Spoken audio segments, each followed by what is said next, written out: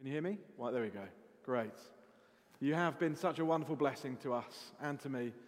Let's enjoy this last moment together. The 5th of June, Sunday the 5th of June 2016 is a date that's going to be etched in my mind for the rest of my life. That was the first time I put on a clergy shirt with a dog collar in it and made my way into this church building. I remember stepping up these steps for that very first time that day, wet behind the ears, fresh out of college, clean shaven, and I spoke on Matthew chapter 7, the wise and the foolish builders.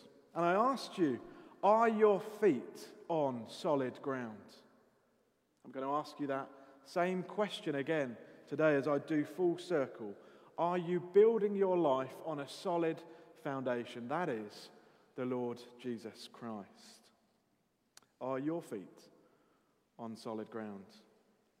Well, if they are, you will know the heart of my message today. You will know what it means to be at peace with the living God through our Lord Jesus Christ. Are you at peace today? It's a searching question for each one of us, isn't it? Let's pray and ask for God's help as we come to his word together. Almighty God, we thank you that you are indeed a speaking God, a revealing God. Please open our eyes to see you clearly through your words. Challenge our thinking that we might be convinced that Jesus is indeed the only solid foundation to build our lives upon and to have peace. Show us that again this morning, we pray. In Jesus' mighty name. Amen. Well, it would indeed be a huge encouragement for me if you would reach behind you, grab your Bibles out of the back of your chairs, turn with me to Isaiah chapter 9. This morning we're going to be concluding our mini-series on the 4 titles that Isaiah gives to Jesus. He will be called Wonderful Counselor, Mighty God, Everlasting Father, Prince of Peace. You'll probably know that there are 2 main words for peace in the Bible. In the Old Testament, shalom. In the New Testament, irene. Sometimes when we think about peace, we often associate it with the absence of war. And in the Bible, peace can mean just that, the absence of conflict. But also, it points to something in the presence of something better instead of war. Peace or shalom. Shalom's basic meaning is wholeness or completeness. Shalom can refer to a stone. Joshua 8 verse 31. A stone that has a perfect shape, that's intact, that no tool has been taken to it. It's got no cracks in it, not like this one. It's got a few chips and cracks. Shalom can also refer to a completed wall. And that's a really helpful image to have in our minds, a completed stone wall. Something that's complex with lots of pieces that are in a state of wholeness or completeness together. As we think about our own lives, they're complex, aren't they? Full of relationships and moving parts and situations. And when any one of these goes missing or is out of alignment, then our shalom breaks down and it needs to be restored. In the book of Proverbs, to reconcile a relationship is to bring that relationship back into a place of shalom. When rival kingdoms make shalom with each other in the Bible, it doesn't just mean that they stop fighting. It actually means that they begin to work together for the benefit of one another. And that's what all of the Old Testament kings were supposed to do. But in reality, that very rarely happened. And so Isaiah looked forward to a future king, a prince of peace, a prince of shalom. And his reign, Isaiah chapter 9, verse 7, would bring shalom with no end. Isn't that incredible? A time is coming, according to Isaiah, when God himself, through his governor, through his prince, through his king, will right every wrong and heal all that is broken. Amen? Isn't that amazing? That's why at the birth of Jesus, it was the New Testament announcement of the arrival of irene, the Old Testament word shalom, the arrival of peace. Luke 2, do you remember what the great heavenly host, the angels, were singing at the news of Jesus' birth? I'd love to get you to sing it with me, but you can't. Do you remember what they were saying? Glory to God in the highest, and on earth, peace amongst those of whom his favor rests. Did you catch that? Could you hear the singing? Jesus came to offer you his peace. My peace I give you, says the Prince of Peace. The apostles too claimed that Jesus came to make peace. The end of conflict, the hostility between humanity and God. That's why Jesus came. That's why the cross is so amazing. Through Jesus' death and resurrection, he puts to death the hostility and makes peace with us. Romans chapter 5 verse 1 puts it like this: since we've been justified through faith, we have peace with God. Isn't that incredible? Jesus' past tense work gives us present tense peace with him today. That broken relationship restored with our Creator. That's why Paul can say that Jesus himself is our peace. Vertically speaking, we can know that peace with God. We can enjoy that relationship with our Creator. And that's going to play out horizontally in how I treat you, how I'm at peace with you. And then also internally myself, I can know that deep shalom, that deep peace. I can let stuff go. Isn't that incredible? For Jesus was the whole and complete human that I was made to be but have failed to be. And yet he gives me his life as a gift. There's no greater message, I don't think, for me to be leaving on today than to be speaking about the peace that Jesus brings for us and with God. Would you turn with me to John chapter 14 in your Bibles? John 14, page 1083. Page 1083, John 14 and verse 27. John 14, verse 27. Jesus says, peace I leave with you. My peace I give you. I do not give as the world gives. Do not let your hearts be troubled. And do not be afraid.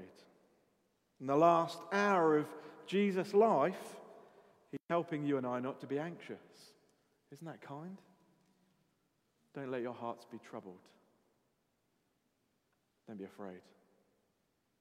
The peace that Jesus has at the forefront of his mind in this passage is peace for your hearts, deep peace, peace for your soul, peace between you and God, complete peace. Just picture Jesus as the last grains of sand are dropping through the hourglass of his earthly ministry, looking upon the faces of his disciples, Peter, James, John, and the others. And they look troubled, and he doesn't like seeing them that way. I don't want to leave you that way, says Jesus. Don't let your hearts be troubled. Don't let your heart be troubled. Don't let your heart be troubled. Neither let it be afraid. I want you to be fearless, John. Peter, I've called you to be a rock on which I'll build my church, and the gates of hell will never prevail against it. Do you see? Peace I leave with you. My peace I give to you. I do not give as the world gives. Does the world give you peace? It does, doesn't it? It gives peace. A decent pension plan is peace for some. The world offers peace through a vaccine.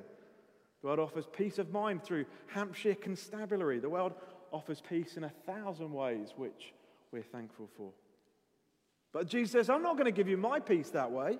That's not what I'm doing. What do you mean, Jesus? You're not doing it that way. I'm not going to give you the kind of peace that can be taken away.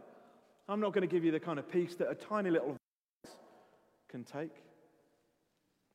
I'm giving you the kind of peace that's always there. Jesus' peace is a peace when you can see your own cross on the horizon being brought clearer and clearer into focus in your own life. Turn over the page, John 16, verse 33 with me. Look at this. Top of page 1085 in my Bible, John 16, 33. Jesus says, I've told you these things. I've told you these things so that in me you may have peace. In this world, you will have trouble. But take heart. I've overcome the world. The peace that Jesus gives has nothing to do with your circumstances, whether good or ill. In fact, it's a peace in bad circumstances. It's a peace in tribulation. It's a peace when your bank account is empty. It's a peace when Hampshire Constabulary can't help you or is no more. It's a peace in this coronavirus season. It's a peace when you get this virus or when your loved one gets this virus. Peace, Philippians 4, verse 7, is a peace which passes all understanding. It's a peace that we can't fully grasp. It's a peace that we can't make happen. My peace I give to you. How do you and I enjoy some of that peace that exists between the Father and the Son? That relationship where there is no sin whatsoever. The Son looks upon the face of the Father and sees infinite, perfect righteousness. The Father looks on the Son and sees that reflected right back. Perfect, infinite, righteous. How are you and I going to get in on that? Jesus says, here's how. I'm going to go to the cross. I'm going to restore you to wholeness. I'm going to purchase your forgiveness for your failure, for your sin. I'm going to purchase it with my blood. I'm going to satisfy the wrath of God in your place for your sin, for your uncleanness. I'm going to provide a completed, perfect righteousness for you to receive as a gift. Isn't that wonderful? So that if you trust me, says Jesus, you'll not just have a peace that I make, but you'll experience that same peace that the Son experiences with his Father. I'm making a way in for you, says Jesus, by the Spirit reigning in your heart, pouring out that same peace that the Son has with his Father, that they enjoy. It's going to be poured out into your life. So that in Christ and through Christ, we can share in that peace. Do you see? What a wonderful counselor. What a mighty God.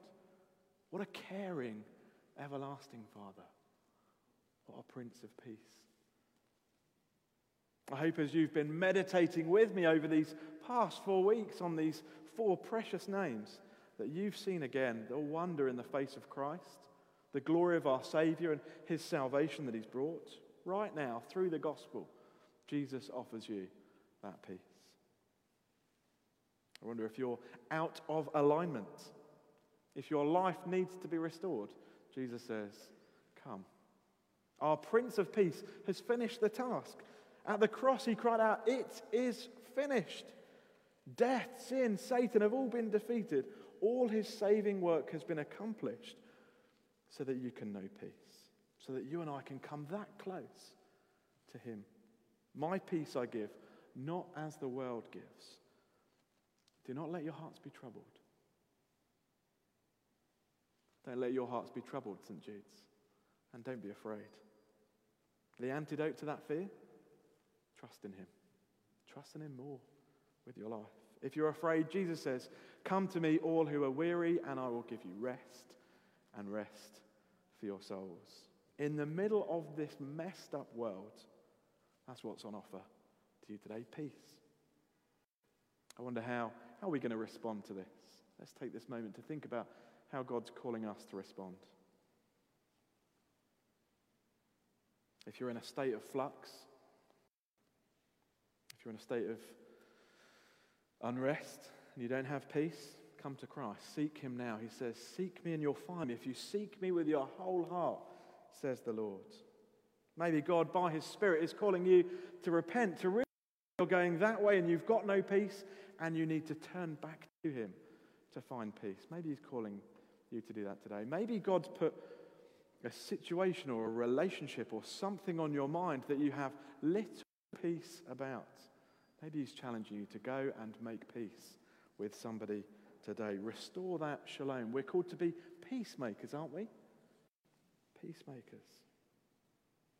Don't be asleep on the job. Wake up, mighty men and women of the faith. The church is instructed, isn't it, to keep the unity of faith through the bond of peace. Peace takes that which is broken and seeks to restore it to wholeness, completeness.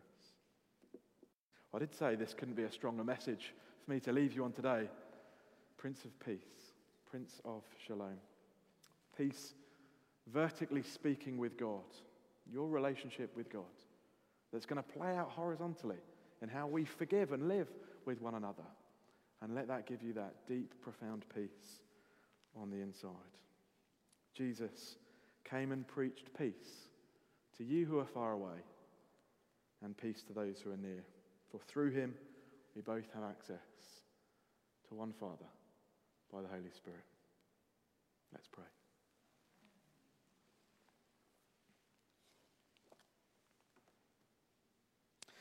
Lord Jesus, we thank you that you are the Prince of Peace. Lord, I pray for any unrest in our hearts. Pray for anyone here, Lord, who today needs to get their relationship with you sorted. Please, Lord, put that stone in their shoe. Help them to find the good news of Jesus this Christmas and see him as their wonderful counselor, mighty God, everlasting Father, and Prince of Peace. May your blessing always be upon us. For we ask that in Jesus' name. Amen.